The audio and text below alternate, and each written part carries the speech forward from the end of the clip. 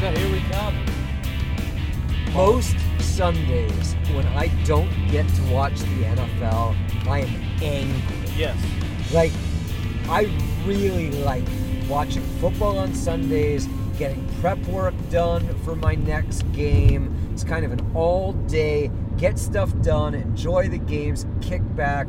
We saw very little football today, but it really was enjoyable. Winthrop lost. That wasn't so enjoyable, but it was a terrific college basketball game. And again, unfortunately, Winthrop was on the 77-74 losing end of a buzzer beater. A game in which Winthrop, with like 5 seconds left, tied it on a Hunter Hale three. He's a grad transfer. And I was thinking about this, and I know we're going to talk about the Bulldog Grill in a little bit, but I was thinking about this as we were sitting down to grab something to eat. Like, that was one of those games where you don't want any, you don't want your team to lose. But if you separate the sadness of the loss, it was a freaking awesome game. A great game. This is the Bearded Carcast. I'm Dave Freakman. That's Mike Pacheco. We travel with the Winthrop basketball team wherever they go. And sometimes where they go is not particularly interesting, and we find diamonds in the rough. And on this trip, they started going from Charlotte to Boston, and they drove from Boston to Hartford, played Hartford, won, flew out to San Francisco, went from San Francisco to Fresno, played Fresno State on Sunday afternoon, and now we're on our way to Moraga, where they'll take on nationally ranked St. Mary's on Monday.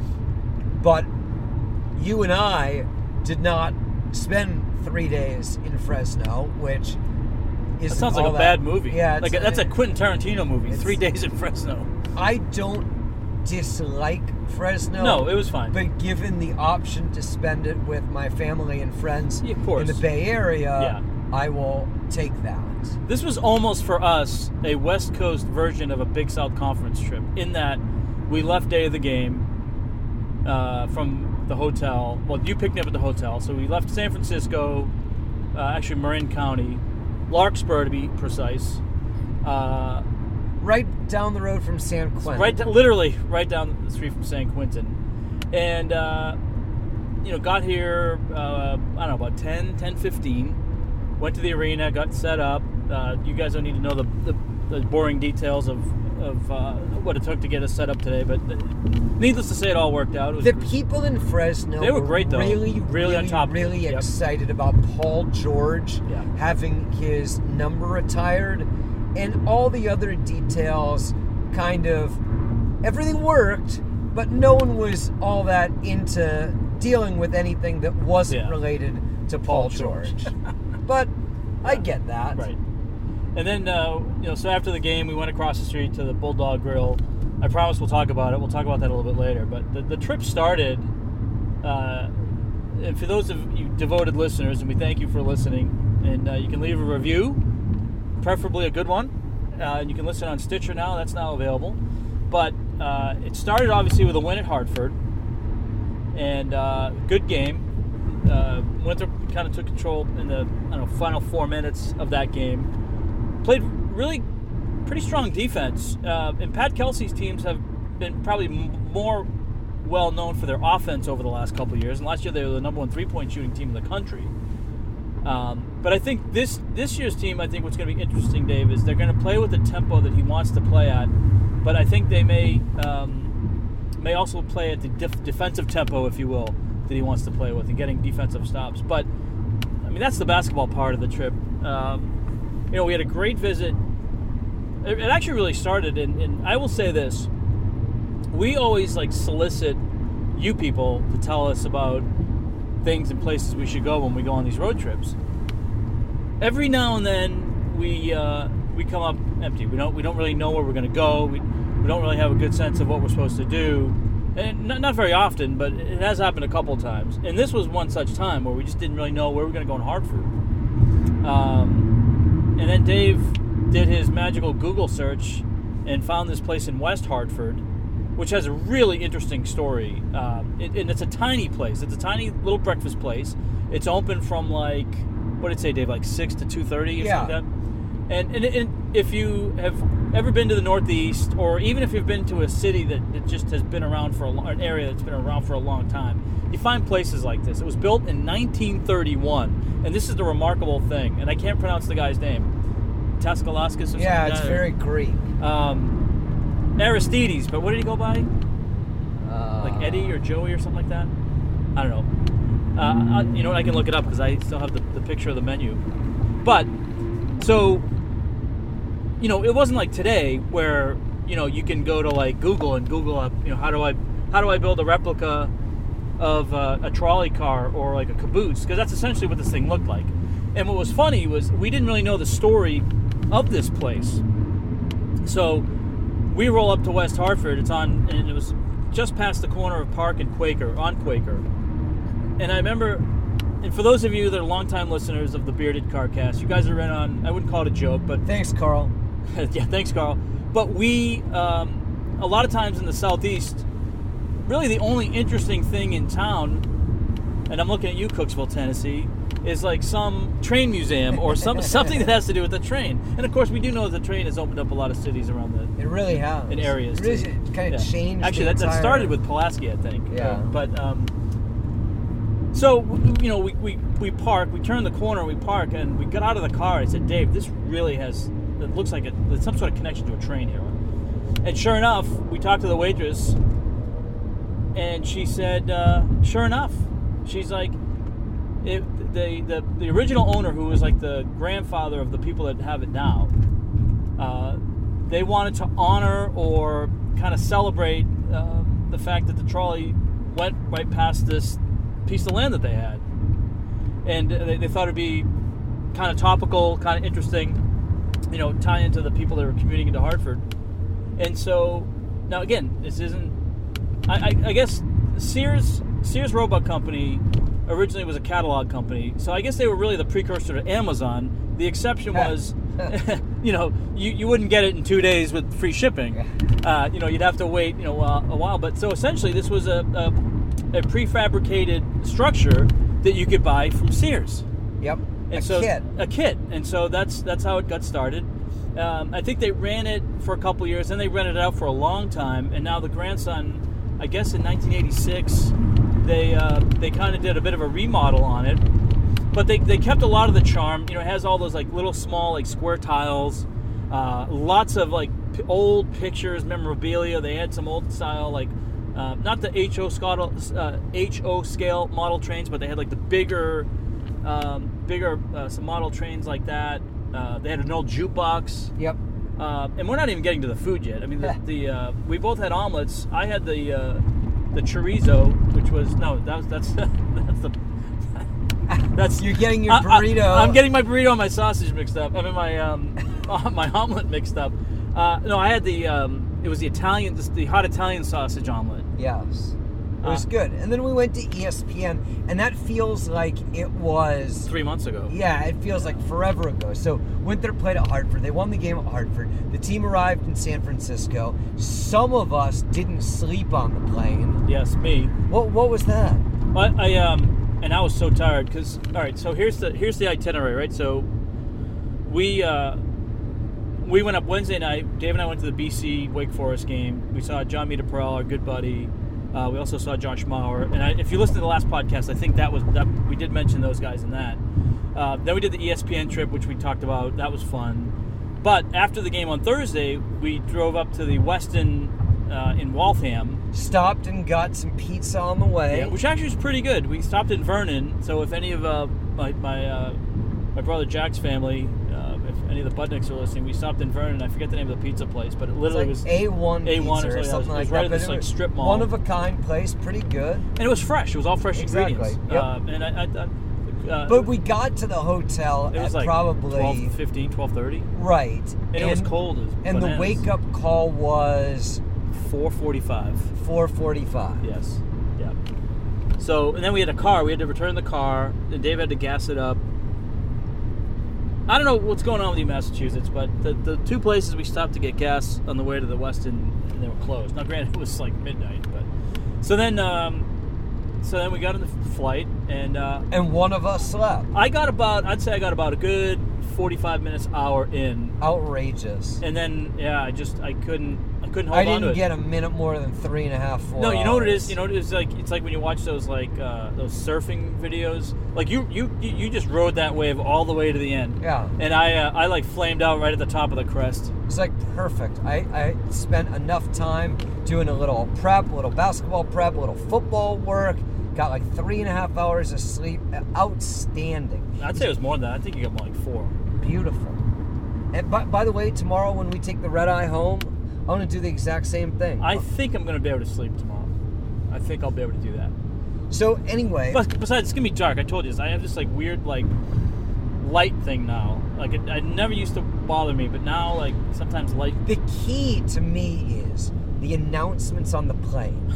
and you know, my Is that wife, like a hypnotist? Like once you hear like tray tables, you're my you're wife out? is an airline pilot, so I understand kind of the if, ands, and buts of this. Yeah. When she worked at Virgin America, Richard Branson's company, which was bought by Alaska, they didn't do announcements. They understood that people were trying to sleep Right. or work during the flight. So it makes a great deal of sense to me. You make your announcements before the flight starts. Right. Maybe you make an announcement that you're starting your descent and we're going to be there in a half hour. There's no. reason to sell me a credit card in the middle of the flight. Yeah. Well, I don't need to know that Wichita is coming up on the left. See, well, no, okay. Here's the funny thing. You slept through the announcements. Good. but like there Because shouldn't. they did the pilot, and this I'd never seen this before, and you said this was kind of common. The pilot actually came out and did. You know what I mean? The pilot says, "Hey, blah blah blah blah blah blah." The pilot actually came out and did that next to the flight attendant, not from the cockpit. Yeah, they did it in the galley. In the galley. Yeah, I mean, like that. Different airlines have different policies. Different people do. Well, you said Virgin, different they actually things. had to do that, right? Yeah, at Virgin they had to do that because they wanted to be a little bit more personable. Yeah. But there's no reason to sell me a credit card with an hour and a half to go on the flight. Like, you're on board for 6 hours. If someone is working, they don't want to hear about whatever. If someone's sleeping, they don't want to hear about whatever. If they're watching a movie, they don't want to hear whatever. If they're reading a book, they don't want to hear. Like, Yeah. if you have an announcement, it better be a big freaking deal. Like Cam Newton would have needed to retire. Did Cam Newton retire Not yet. effectively? Not yet. Not yet.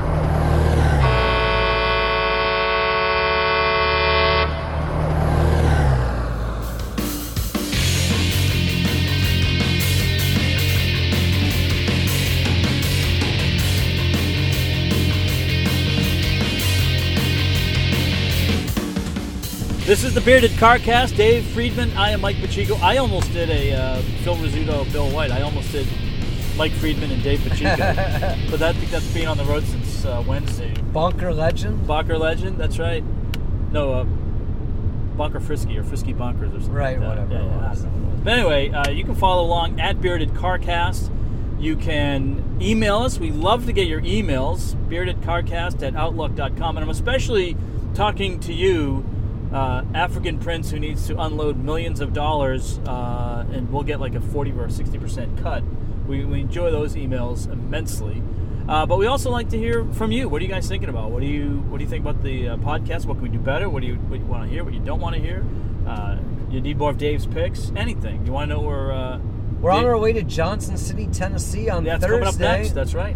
We could use some thoughts on what to see or do, and on the way to ETSU to see Steve Forbes. But anyway, we got to the Bay Area. The team went to Fresno. We got to the Bay Area, and I would say we had a day and a half. We landed around noon, and then this morning, Sunday morning, we were off to Fresno at 7 a.m. So we had a day and a half, and it was pretty filled up. Pretty filled up. Friday was amazing, and we ate so much good food. We've really done, and it's not like we've gone to like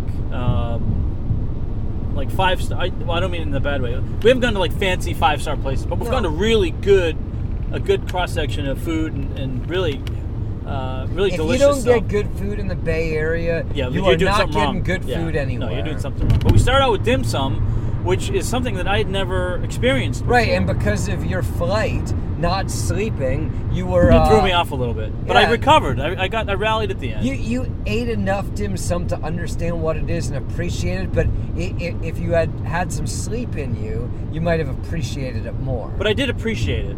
And I will say this. What was interesting to me was... Dim sum is essentially a potpourri of appetizers. Right. Well, like it's Chinese food. Right, but it's appetizers that they... Essentially what they do is it's a buffet of appetizers, but they bring like 1 or 2 dishes around at a time. Almost like a Brazilian steakhouse. Yeah, exactly. Or if you go to a wedding reception and they're past appetizers and you can take one or you cannot take one. This is like... They have 50 different types of It's like getting appetizers. the basket of bread and you pass it around the table. Right, and you can choose what you want and what you don't want. But it was really good. And what's great about it is it's finger food. Right. And it's but you do have chopsticks, and we use the chopsticks. I did a couple times. Sometimes I did actually have. There was one thing I actually had to. But the shumai was delicious. Yeah. I've never had shumai quite like that. It's most of the appetizers are steamed. Some of them are fried. The pot stickers were delicious. I mean, they were crazy. I really like those pot stickers myself. Because the pot stickers, I think, they had that like phyllo dough, whatever you call that, wrapping of the pot stickers, and then they it looked like they put it on grilled it. I think it's steamed and then it is. Then it's grilled, yeah. Then it's grilled to give you that texture. But you could taste the freshness of the ingredient. Like you knew it was good, right, fresh stuff. And that's the only thing we had that I think has one of my favorite ingredients, which is ginger. So you get the. I'm more of a Marianne guy. Yeah, exactly. No, that was good. So that was fun, and then I really liked the custard place we went to. Right, but I'm skipping ahead. You're skipping ahead because in between.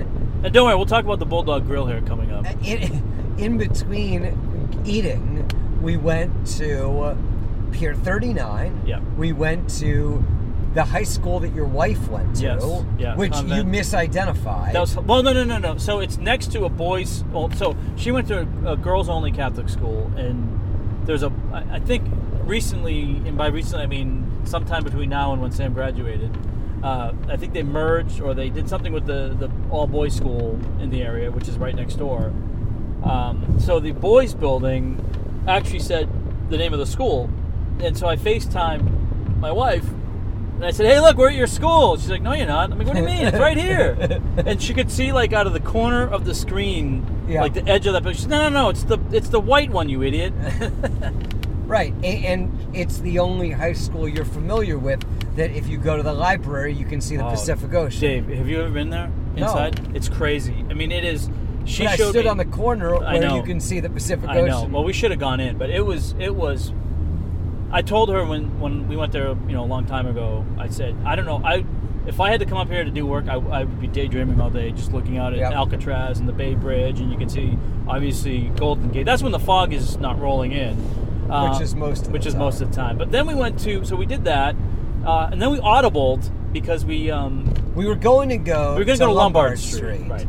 And we overshot it, and at that point, I recognized where we were down on the marina, and I said, we're only a few blocks from Pier 39. Would you like to do that? And you said, yeah, let's go do that. So, I mean, who doesn't want to go see the seals?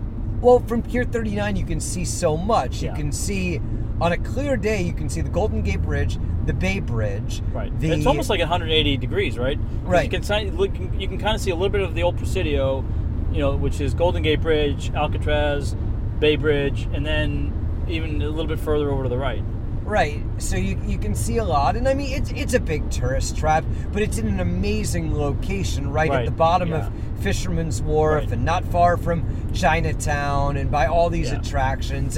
Well, kind of reminded me of, like, if anybody's ever been to Faneuil Hall in Boston, in the marketplace there, it kind of was like that, except the difference was this was on the end of a pier. Right. Exactly. It had like a carousel. It had all sorts of there was some shops if you wanted to get like the touristy, like the San Francisco T-shirt. Right. But they had some good-looking seafood. Yeah, I mean, you could get the clam chowder in a sourdough bread bowl type deal. Yeah. And of course the seals. That's where the seals were. Yeah, and there are lots of them, and they make lots of noise. And then You know what you didn't see is when I went upstairs to use the boys' room, there was actually a little like seal museum. Yeah. We talked about the seals. Yeah. So that was kind of, I didn't take any pictures of that because I already knew we had a lot of stuff for the video. But And then we went to the Golden Gate Bridge. the Golden Gate Bridge I'd been over it one other time, and it just, and I know there's probably bigger bridges in the world, but there aren't any more iconic symbols of a city than the Golden Gate. I mean, because when you think San Francisco, I mean, one of the immediate 5 things you think of is Golden Gate Bridge. Yeah, and it's just, I grew up on the other side of the Golden Gate Bridge, so I am used to going over it. It is part of my dad's driven over it Monday through Friday for 40 years for work. I mean, my dad was on the Golden Gate Bridge when the Loma Prieta earthquake hit. Really? That's the 89 one, right? Yeah, if the bridge goes down, my dad is going down with that bridge. But the bridge was designed for earthquakes. I mean, it's a suspension bridge that its cables are designed to waver and balance itself. Yeah. And I mean, the color, the orange color is iconic, and the story goes that they're always painting it, that there are people that's their job. They paint the bridge. They start at one end, and by the time they get to the other end, they go back and start over again. But yeah, I mean, and where we stopped and filmed our little video in the Marin Headlands, right on the other side, is, we couldn't go too high up for a couple of reasons. There was some road construction, but also it was very foggy and cloudy. But where we were able to get to, you still kind of got a neat viewpoint. Yeah, you got the gist of it. Yeah. And by the way, if you want to see any of those videos, there's our whole trip is actually in a thread, and you can check it out at Mike Pacheco 81. And at Fresno State Bulldogs. That's right. Plenty of support from the Bulldogs. And for some reason, if you don't really see it there, or if you just happen to be on Dave's Twitter, he is tagged on everything. Right. And I do. And you retweet everything. Share it. You do share. Yeah, I like to share the things we do. It's nice to share. Yeah. Right. And then we went out to a very nice dinner at really my parents' favorite restaurant, Avatar in Sausalito. Sausalito is a wonderful, wonderful little town right on the water. It is where Bill King, my idol, lived on a houseboat. And it's quaint, it's pretty. And in this restaurant, you would never, you're not going to read about it in a magazine. And it's not, It was only about, 12 tables? I mean, it's not... something like that. 12, maybe 12, 13, the 14 proprietor tables? is of Indian descent, and it's like he and his wife and his wife's family, something like that. There are like 4 of them that work there, and his kids are really, really, high achievers. One went to, I think, Yale, and the other went to Santa Clara. Yeah. He only went to Santa Clara because in high school he had started a tech company, and all of his money that was funding for the company was locally, and they didn't want him to leave Silicon Valley. Oh, wow. But when the proprietor left to go to his daughter's graduation, it was the first time he had missed more than a day of work in 30 years. Yeah. And when we were there, he recognized that my parents have been going there for 30 years. The other thing I thought about the restaurant was he has this, and I discovered this because I was a direct beneficiary of this, but he, obviously he knows what he's doing, but he also is one of these people that you give him a couple of things that you like, he might ask you a question or two. And the menu is mainly optional. Right, and in fact, I did actually order off the menu, but you said that a lot of times he'll just make stuff up for you. Now, here's the thing, because my friend Chris Christian, who listens to the Bearded Carcast, he's got this. It's not a parlor trick. It's actually a legitimate skill. But he'll ask you like a series of questions if you're out at a bar, and you're like, I don't really know what I want to drink tonight. Like what beer I want. He'll ask you like, do you like it when the sky's blue? Do you like the moon? Do you like grass clippings? Do you Pacifico. Do you like oak trees? Yeah, and he'll be like, oh yeah, Sam Adams. I love it, and I mean, it's amazing. I wish I had that ability to do that, but it's a good thing to have. But that guy reminded me of him because he's a showman. He makes great food. But he's got a great memory because he totally. Absolutely. I mean, he just met me once, and as we're leaving, he was like, "All right, bye, Mike. Good seeing you. Thanks for coming." I'm like, what? Like, yeah, and he knows what you got, and yeah, exactly. It's a great place, and one of my very favorite stories is my parents probably go there 6-8 times a year, and my mom for a long time was getting the sea bass. That's what she liked best. Yeah. And one time she ordered the sea bass, and he said that they were out of it. And then he said, "Hold on a sec," and he went and convinced someone else that had ordered the sea bass that they actually wanted something else, so my mom could have the sea bass. Now, did we have reservations, or did we just roll in? We had reservations. Okay, that's what I thought. Like I said, 'cause it's not a huge place, but that was fun. Yeah. And then you guys dropped me off, and right where I was staying, there was the Marin Brewing Company, which you said is like an original. Yeah, it's funny. So like so many breweries have sprung up in the last 5 years or 10 years. Yeah. The Marin Brewing Company has been in existence my entire life, or at least my entire life, so long as I can remember it. At that location. Yeah, at that location. That's the only location. Yeah. And I mean, I don't know how good the beer is because I haven't drank there in a long, long time, but it's certainly not new and innovative in any way. But that was a big hangout. I mean, that was like you came home from college or you were a young adult living in the area. So that was like the Wednesday before Thanksgiving. That's where all the buddies met. That would have been one of the like 3 or 4 or 5 places, but like you knew on whatever night of week that's where you were going to see a ton of people, and that's why I asked you when you went how busy it was, and you said it wasn't that busy. Yeah, it wasn't. Now again, it was early, so and you have to remember, Friday at this time it would have been, I don't know, I think 8:30 when I strolled in there, and I was out by 9:30, but by my clock it was really like 11:30, 12:30. Right. So after we really hadn't slept a lot in Hartford, and one of us didn't sleep on the airplane. Yeah. So and it was good. I mean, it wasn't. The IPA I had was probably more of a West Coast style, which I do like, but it wasn't. I would say this: it was. If you were asking me to pick local breweries for you to drink beer from, that one wouldn't be high on the list. Right. That being said, it's within a walk of the hotel. Right. Yeah. No, I mean literally, it was like a 30-second walk. No, it was good. And then I slept. I slept great, but I got up. I probably got about 7 hours of sleep, but I was still up at like 5 in the morning. So then I knocked out a bunch of work and started doing some prep or finishing up prep for Fresno, and then I wanted to go. So this is funny. What a noob I am. So I'm like, one of the things I did in between you dropping me off and you picking me up for dinner, I just wanted to kind of get a lay of the land. So I was walking around and I noticed, the outline, there's like a couple of mountains back to the east of where I was, past where your parents live, and because the sun was setting, it just gave this like amazing silhouette. And I was like, I gotta take a picture of this. So I took a picture of it, and then I posted something. I said, and it's true, I wish I had taken a picture of Boston. I didn't think about this, but literally we saw the sunrise in Boston. Yep. And I saw the sunset in California. Yep. And then so the next morning I said, hey, wouldn't it be cool if I followed up with that, with sunrise on the West Coast, right? So I get up, so I'm doing my work, and I don't know, about 6:15 I Googled the sunrise in Larkspur where I was staying, and it said 6:40, or 6:45, so at 6:40 I go outside. It's kind of light, but not really. But the thing I noticed was it was extremely gray. And I'm looking around, I'm like, oh, no, this isn't, and I'm talking about like the immediate outside, not horizon or anything like that. I'm just out the window.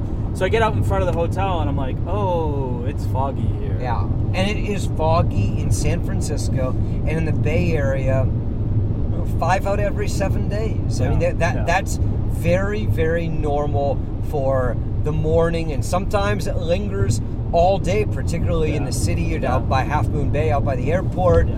Marin, where my parents grew up, live, and the East Bay usually burns off a little bit quicker, but that marine layer is not made up. That's real. That's a real thing. So then I went. I guess about 7:30, I decided I was going to go for a run. I thought about going to Orange Theory Fitness, which was actually in that shopping center across from where your parents live. So from where I was staying, it was about a mile. But then I decided, it was probably like mid 50s. It was like perfect running weather. So like I'm gonna go for a run. So I go out and I do that. And when I walked around the night before, I saw this like it was like an organic, like almost like farm to table like bakery in there. And I said, you know what I'm gonna do? I'll go work out. I'll go get a shower. I'll go there and I'll bring my stuff and I'll just like do more prep there, and then I'll come back because we were gonna go get lunch at 11:30. And so after I got out of the shower, I looked at the clock. I was like, oh, this isn't gonna work because it was like 5 minutes to 9. And I walk over there, and sure enough, it had a line out the door, and every table was full. And I was like, so I went to another place next door to get a bagel. And while it was delicious, it was like the smallest bagel I've ever seen. In fact, so much so that when I went back to the hotel to do some work, I finished that bagel in like 2 seconds, and I was like, I was thinking about going back downstairs and getting something from the lobby, but I didn't. And then we had lunch. So lunch, you got to understand, we found out, confirmed that we were going to do this trip, like in August or September? Yep. Right? And since then, Dave was like, well, we got to go to my favorite place for lunch. It's a taqueria. It's a taco place right underneath, or burritos. It's underneath a bridge in San Rafael. It's underneath the freeway. Underneath the freeway. Marin County is very affluent. San Rafael is not the most affluent portion of Marin, but it's still pretty well-to-do. And this restaurant is as blue-collar gets. This is a slice of Mexico in the middle of the Bay Area. Mostly Spanish is spoken. It is no pretense, and the food is both delicious and extraordinarily large portions. And one of the things I loved about it was it had such a great vibe to it. And what I mean by that is, growing up in New England, living in Boston, having lived in New York, I love old style architecture. This was like a little square building. It was probably built, I'm going to guess, somewhere in the 30s or 40s. So it still had the great, woodwork. But you walk in, and had pictures on the wall. It was well decorated. The front of it was tiled where the kitchen is. And the one feature that I thought was cool was you kind of had like a self-service chip bar. Yeah, chips and salsa. Now, a lot of places will have the bar and it's just the condiments. This actually had like a tub of the chips, so you could put your own chips in there, get whatever salsas you wanted. And I thought that was a nice touch. Yeah, and the TV always has soccer on. Yeah, we were joking because wasn't Minnesota? Minnesota and Penn State was coming down the wire, but we didn't think it would be appropriate to ask. I mean, if Minnesota and Penn State had been playing soccer, they still wouldn't have showed it. But certainly not for football. Funny. But I will say this, pound for pound, the biggest burrito I think I've had in my life. But that's not what I like about it. No. I like that it's absolutely delicious. It is just, it's guacamole, it's sour cream, it's rice, it's beans, and whatever meat you choose. And salsa, a mild salsa. And I think that's it. Yeah, so I got the chorizo, which was the Mexican sausage. And it was really good. And so to go back to Avatar, I got the curry chicken there. And I only mentioned that because the proprietor was like, how spicy? What? And I was like, well, and I started doing like, he's like, oh, no. Give me a scale of 1 to 10. And I said, 3. And it came out, and it was like, I'm sorry. The funny thing is, as the older I get, I do like things more spicy. Not necessarily like 5-alarm. You're growing up, Mike. Congratulations. Thank you. It does. Sometimes you even get the spicy at Chick-fil-A. That's right. So I do like a little spicy now. Not a ton of spicy. I'm still kind of. I wouldn't say I'm past dipping my toe, but I'm not jumping in. Right. Yeah. But the hot chorizo, the Mexican sausage was just a perfect amount for me of hot. Like my forehead just got a little bit sweaty, but not like eating, right? But it was really fresh. It was good. I would totally go back to. I might go back tomorrow. We should go back. It is the best. It's my favorite. We're only an hour away, right? 45 minutes. Right. Yeah. So then we Sorry, dear, we're not going to go to brunch. Exactly. So then we went to, in the morning while you were doing Orange you went to go see your sister. I went and saw my sister and her daughter in the city when you ran instead of going to Orange Theory.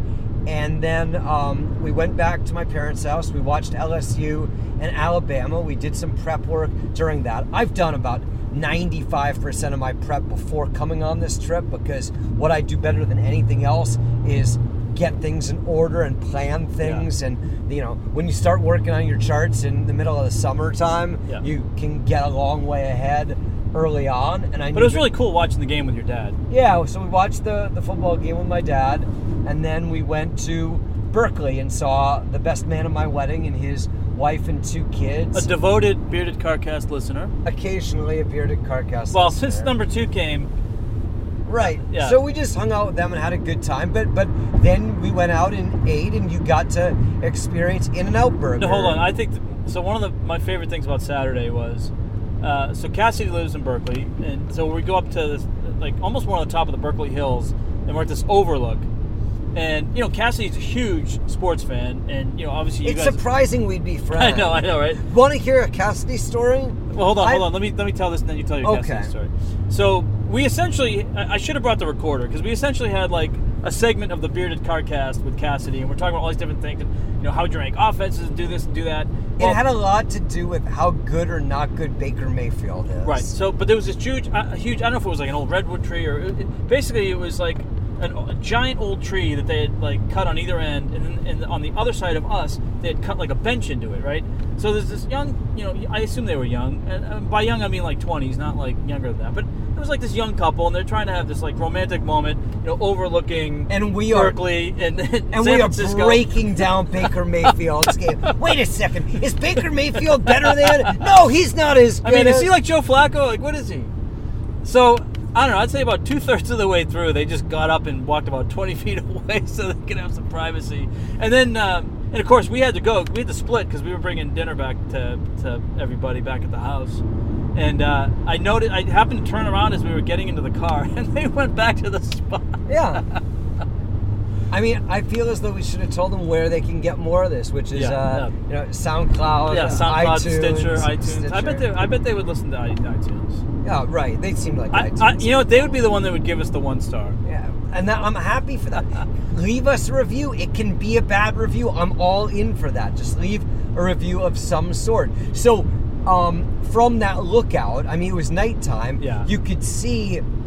Oh, we were above the Cal football stadium. Right. And you could kind of in the distance, you could hear the PA going. Right, and you could then see on a nice night. You could have seen straight over to San Francisco. Well, we did see the Bay Bridge. Yeah, you could see the Bay Bridge. But we didn't see.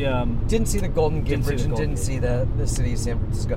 And then we took the longest drive of all time to get In-N-Out Burger. And I grew up on In-N-Out Burger, and I do like it. But I'm never going out of my way to get it. And there aren't any in central Berkeley. So we drove to Alameda to get In-N-Out Burger, which is just kind of crazy. But Cassidy likes fast food. Cassidy loves fast food. Oh, the story I was going to tell was when he and I met in around 4th grade or so, he was not a huge sports fan. Really? So I get the credit for him being into a sports fan. The maniac that he is. So That's you're welcome. Hilarious. You're welcome. But what did you think of In-N-Out? I liked it. I kind of equated it to like a high level fast food, kind of like a Chick-fil-A.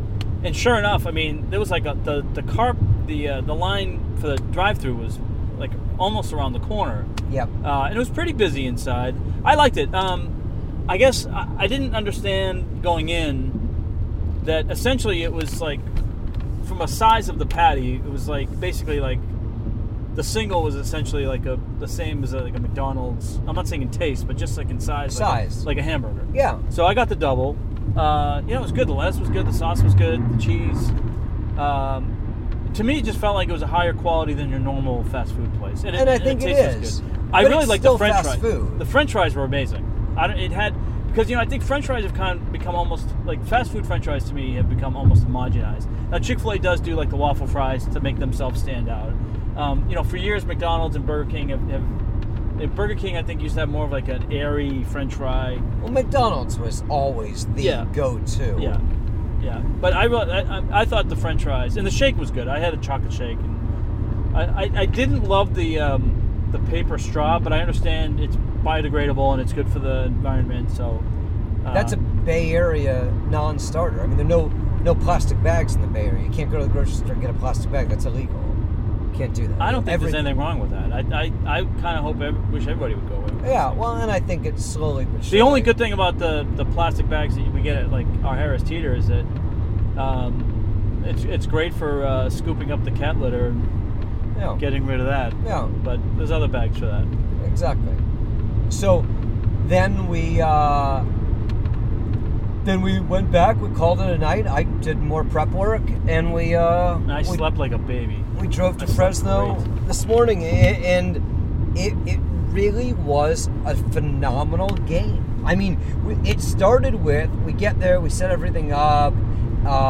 We got there so early, we saw the end of Fresno State shoot-around, which I appreciated they didn't kick us out. Yeah, usually you get the boot, but I think it was because where it was.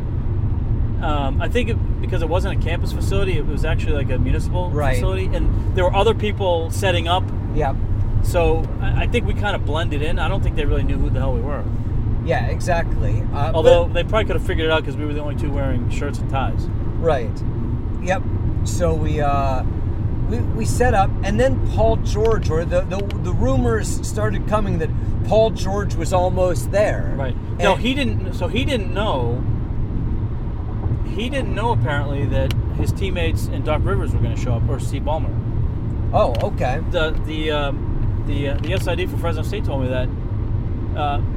So that's why, because there would have been, if people had known that, there would have been like that parking lot would have been full of people. Yep. Outside. Yep. But it was kind of cool. Like Doc Rivers was there, as we mentioned, some of his teammates.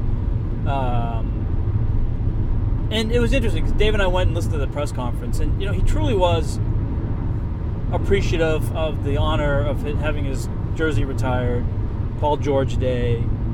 But he even told the crowd, like when he did the halftime speech with Paul Loeffler, the play-by-play guy for Fresno State, that Paul Loeffler, most known perhaps for being the play-by-play guy for ESPN Spelling Bee. How did he get that gig?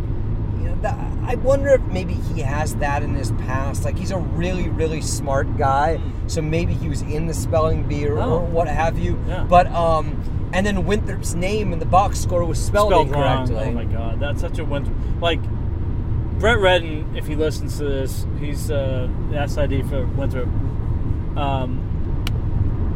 We would go places, like I don't want to name schools because I don't want to incorrectly identify places because I don't remember them all. But you can probably guess. Like if you generally know a little bit about where we go and how we feel about schools. No, but this was even like way back when I was doing women's games. Like you'd go somewhere and it'd be spelled wrong, like at a high major place. Yeah. And even Brett was saying, like, when he traveled with men's soccer. Now, I will say this, not to give Fresno State a pass on this, but they actually didn't get the live stats going until literally, like, 5 seconds before tip. Yeah. So I think someone just, like, quickly, I don't think it was... Yeah. I mean, the best story of that... Because they got the letter, the letters were correct, they just weren't in the right order. Exactly. Maybe the best story of that ever, though, is at the Orange Bowl Classic, the year that... The year that Winthrop beat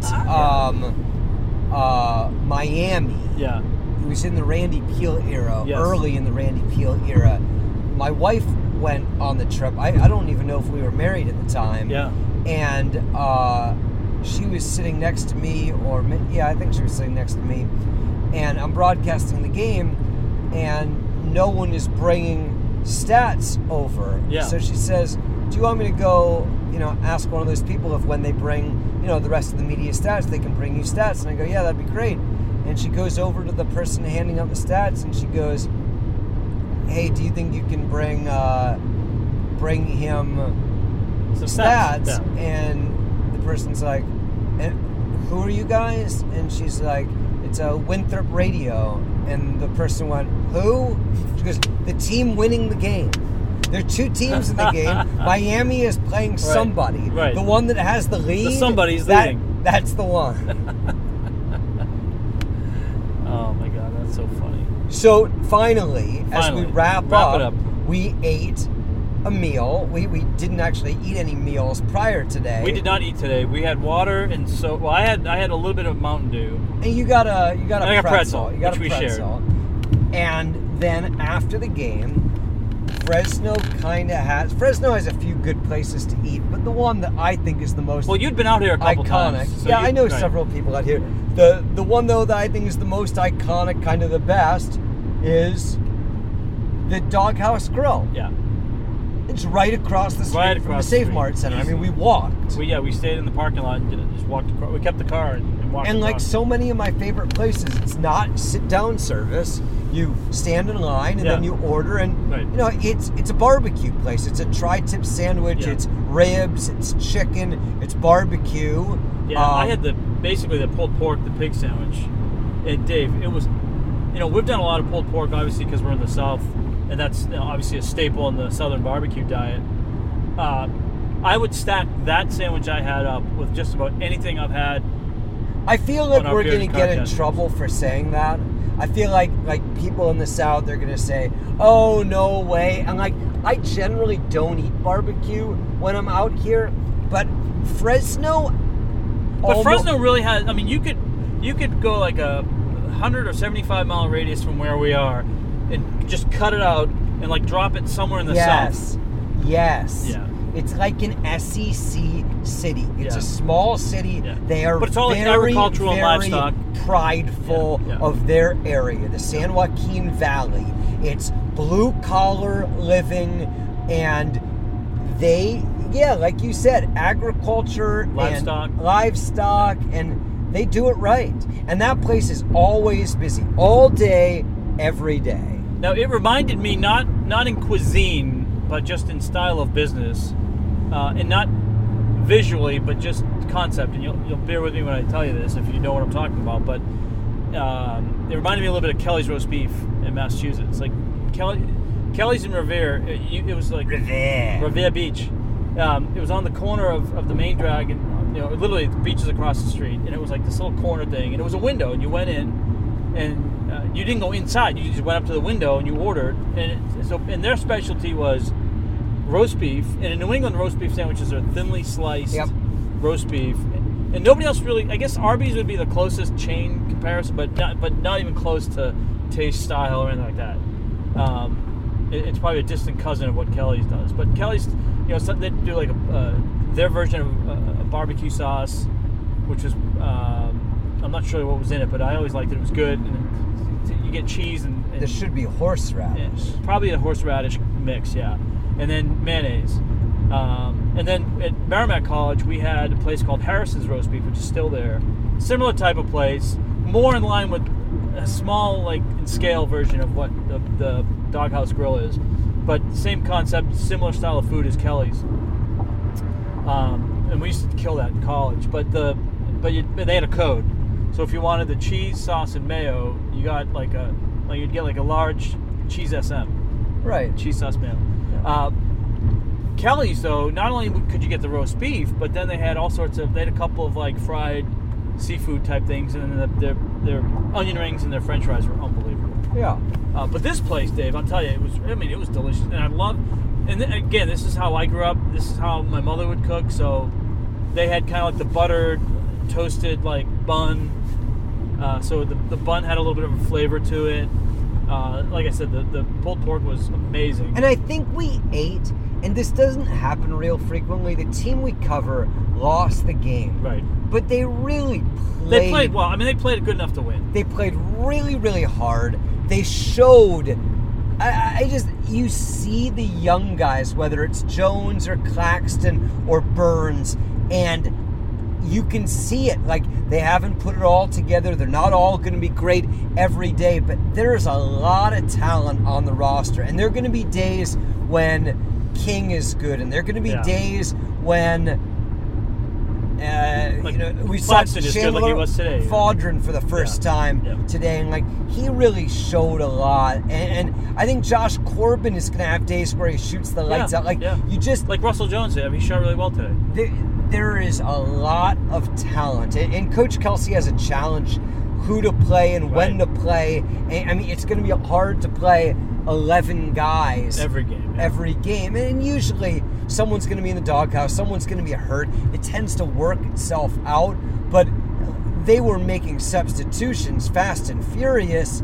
And I mean, to me, it was almost like, and not in numbers, but, you know, sometimes in hockey when you see guys, not the full line change, but you see, like, you know, one guy come to the bench. I mean, it was like that. It was like, you know, every whistle, one guy in, one guy out, two guys in, two guys out. There's just, you can see Burns inside is, you know, he's gotten in foul trouble in 2 straight games, and he's probably, you know, needs to get in a little bit better shape. But Dave, like, in limited minutes in 2 games, though, he scored 8 points. Yeah, his skill set is pretty high, particularly on the offensive end. And the little guy, the freshman point guard, Jones, it is hard not to see elements of Keon Johnson. Yeah. His kind of... That's what people would compare him most to. He just has a confidence, and Yes. he can pass and make people better. He certainly can shoot the ball. I thought Claxton, though, we named him the player of the game today. Both ends of the floor. I mean, defense, he can rebound, he can block a shot. He took a couple of huge charges. And offensively, he is so bouncy, keeps balls alive and dunks, and he looks like he could be a pretty special two-way player. He was fun to watch. And there was one play where, I think it was one of the charges he took, and there was a timeout right after that, and he was walking up the sideline kind of where we were, and I mean the competitor's eyes, you know, when you look in the eye and you see the determination. I mean, it was great to see. Right, and Josh Ferguson appears like he's going to be Mr. Steady. He's going to be a 8-10, 10-12, 12-7 type guy, and he's shooting the 3 pretty well. I think Ferg and Kyle Zuna are going to be the guys that Pat calls on when things are looking like they could get high wire, or, you know, when things start to slide a little bit, to just settle the team down. And I don't mean like, you know, if you're down 10 or 15. I mean if, like, you have the lead and it starts to whittle away, or if it's a close game, you fall behind like 2 or 3 possessions. You know, I think, you know, with this young team, those 2 guys will be big steadying forces. I think Michael Enumba has a chance to, as a sophomore, to kind of fill that role too. Yeah, there's reason to be optimistic, and there's reason to get tickets when they're home. They're pretty entertaining. They're pretty versatile, and it's going to be a fun ride. Now, have you done any intelligence on Johnson City? I haven't worked on Johnson City at all, but I'm happy that we're going to be in Moraga in a couple of hours, where I know some people in some places, and I'm looking forward to St. Mary's, which is an amazing venue and a terrific basketball program, and that's going to be a real test on no days rest. But do you think they're going to be a Sweet 16 team, potentially? I think they have the talent to do that. I mean, they made the NCAA tournament last year, and they have returned a guy that would have been a starter last year from injury, and they've added a transfer from Cincinnati, a couple of freshmen, another kid that sat out last year. They're pretty loaded. And Jordan Ford he might not be the best player in the country, but he's pretty good. He can score with the best of them. He can initiate an offense. And Randy Bennett, the coach of St. Mary's, is really my favorite in a lot of ways. I mean, he's been at St. Mary's for 25 years, and he took a program that had been bad for a long time and made them just relevant. Transformed him. I mean, they had 2 wins the year before he got there, right? Exactly, and the story is kind of funny. You know, he gets the job when everyone gets their job around the Final Four, and he goes out and starts his recruiting, and he gets to August, and he's still got a couple scholarships left. And somebody had told him about a guy in Australia that might have some interest, and he goes, I mean, we have 2 scholarships. What the heck? I mean, like, this guy only had D2 offers. So he brings him in, and the guy is a good, not an amazing player. And this guy has such an amazing experience, he starts recruiting other guys. Wow. And the second Australian to come in is now the second all-time leading scorer in St. Mary's history. And that leads to Patty Mills and Matthew Dellavedova and Jock Landale and Emmett Nair. And they have just been remarkable with that international recruiting pipeline. Yeah, that's awesome. So we're looking forward to the Gales and the Eagles. It's going to be a very, very difficult challenge, but it should be a lot of fun. The facility is like a Big South venue on steroids. Right. I mean, it's not large. Well, you said they've done a lot of work to it, right? Yeah, I mean, there's only so much you can do. It's old school, but they've gone from a very little budget to somewhere medium budget, and it's just the fans are on top of the game, and the students are cranked up, and it's a fun place to go. And then Winthrop will take the Red Eye home, and we'll get ready for East Tennessee State on Thursday. I've got a couple of things going on in between then, so it's going to be a busy week, but a fun week, and I recommend that you sleep on the plane. Another federal penalty.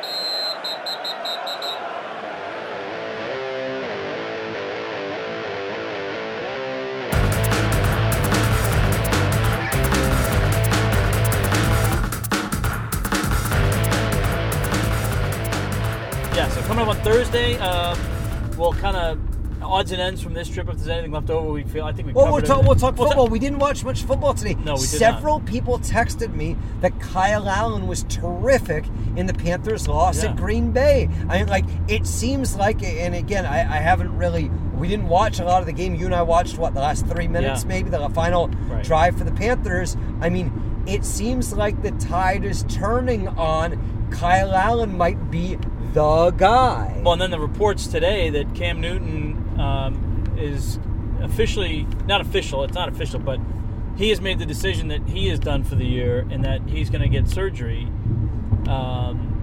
which I told you one of the scenarios, and this was about 6 or 8 weeks ago, remember? And I said, it wouldn't surprise me if, towards the end of the year he gets the surgery, because I think he and his agents, and if I were his agent, I would be in this camp. It's like, listen, you're not 100%. You might not be 100%. They're doing what they're doing without you. You need to get 100% healthy because next year is your final year in your contract. So you're either back with the Panthers next year, which I still think is a possibility.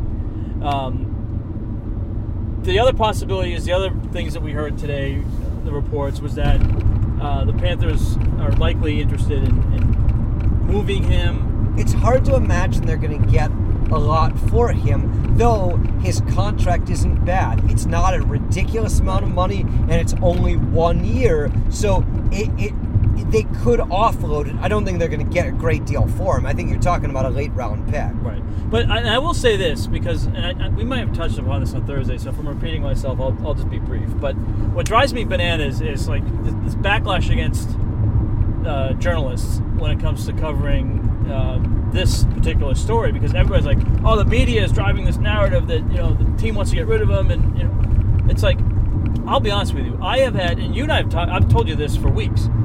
Anytime I have a conversation with somebody that's not in journalism or in broadcasting, they bring up to me whether I think he's done or not, or what's his future with the team. So it's kind of you may look at it as like a chicken or the egg thing, but the natural questions that we're thinking, so are the fans. Yep.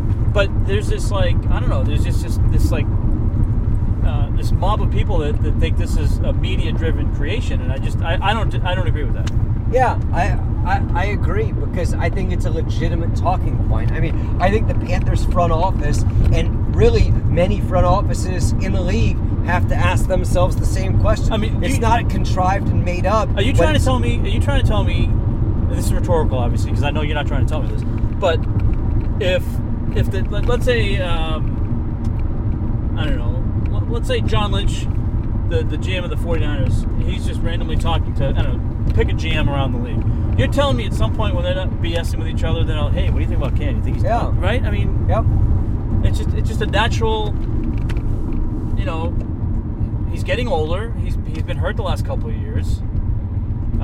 He's had a couple of nagging things, and yes, he's gotten them fixed, but I don't know. I think it's a natural question. I don't think it's not agenda driven. And there's no clear cut answer. It's not like he could be back with the Panthers. He could go somewhere else, but where? What's the fit? I don't think anyone can bring him in with the thought that, yep, we're turning this over to him. Well, he's only got 1 year left on his contract. He might not be healthy, but at the same time, I think the stat today was there have now been 16 backup quarterbacks start games in the NFL this year. So the idea that you need 2 guys isn't crazy either. No, but Cam's not going anywhere where he's not the number 1 guy going in. I don't know about that. Does he have a choice? If he gets traded... Yeah, well, that depends on... I guess that would depend on how badly he wants to keep playing. I mean, if he comes back to the Panthers, why is he for sure the starter? But I would say this, though. If he were to come back to the Panthers, and the assumption of him being 100% healthy, I could see him, with his abilities, even if he was in a situation where he knew he had to compete, I could see him winning that competition. Oh, I agree wholeheartedly, but I don't know that at this point... Now, he may not have that opportunity. I don't know. I just don't know that he is going to be given any job. He might beat somebody out, whether it be in Carolina or elsewhere. But but here's the thing. And obviously we're speculating. But I think if he were to come back, like let's say he has surgery. I think the timeline I saw, and correct me if this is what you saw too, was he'd be fully healthy by like March. Yeah, something like that. Right. So. When you're the incumbent in a place, even if someone says to you, look, he's been told since day one that he's had to compete for his job. Now, it was, has it been true? No. Right? Not really. But, I mean, in his mind... You don't win the MVP and the next year compete for your job. You've got the job. Right. But, I mean, I think in his mind, if he's back, like, let's say they're like, hey, Cam, it's you and Kyle Allen, and we're moving forward, and, you got a chance at the job, don't worry about it. He's coming back thinking he's the guy, and he's going to work his ass off to beat out Kyle Allen. And conversely, Kyle Allen will be thinking the same thing, because he's like, hey, man, I finished out the year. This is my job. Yep. So, I mean, if they're both back next year, the problem it's going to be now. Then it's going to be a little bit interesting. And can one of them play the role of backup? Right. And by one of them, I mean Cam Newton, because if Kyle Allen is the backup, right. Undrafted guy, right. had a nice year. No, so here's the thing. Now, this is the scenario. Well, I don't know if this is the right scenario, but I think what would be interesting is what we just talked about plays out. If Cam Newton is not named the starter in week 1, and they get 3 or 4 weeks in, and Aaron Rodgers gets hurt or somebody else gets hurt, to me, that's where you're going to get your value in trading for Cam, right? Don't you think? I don't think you're getting any value for him. No, but do you think in that situation where a team that thinks they're either a quarterback away or they're a playoff team but their quarterback goes down and that they don't love their backup?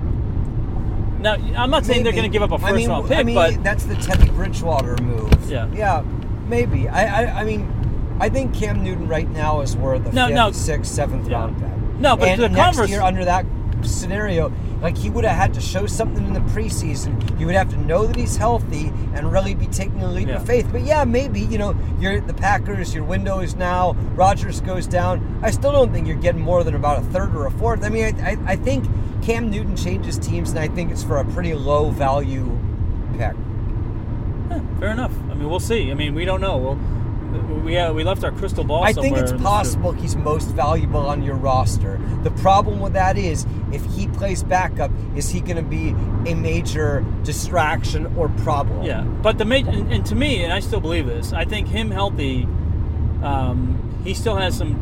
I think he still has some tread left in his tire. I agree, but him and healthy have not been a marriage that has worked for a long time. No, that has not. But I will say the other thing, and the case for Cam staying, well, first of all, the team has most of the power, not power, but they have the leverage here in the sense of he's got nowhere to go, so he's on the roster. And you just mentioned that number of 16 backup quarterbacks. I mean, if you can keep both of them somehow, happy and on board, there's nothing wrong with going into next season with Cam and Kyle Allen as your quarterbacks, because invariably you. But might it's a need, big if. It's a yep. But I agree. I agree. Yeah.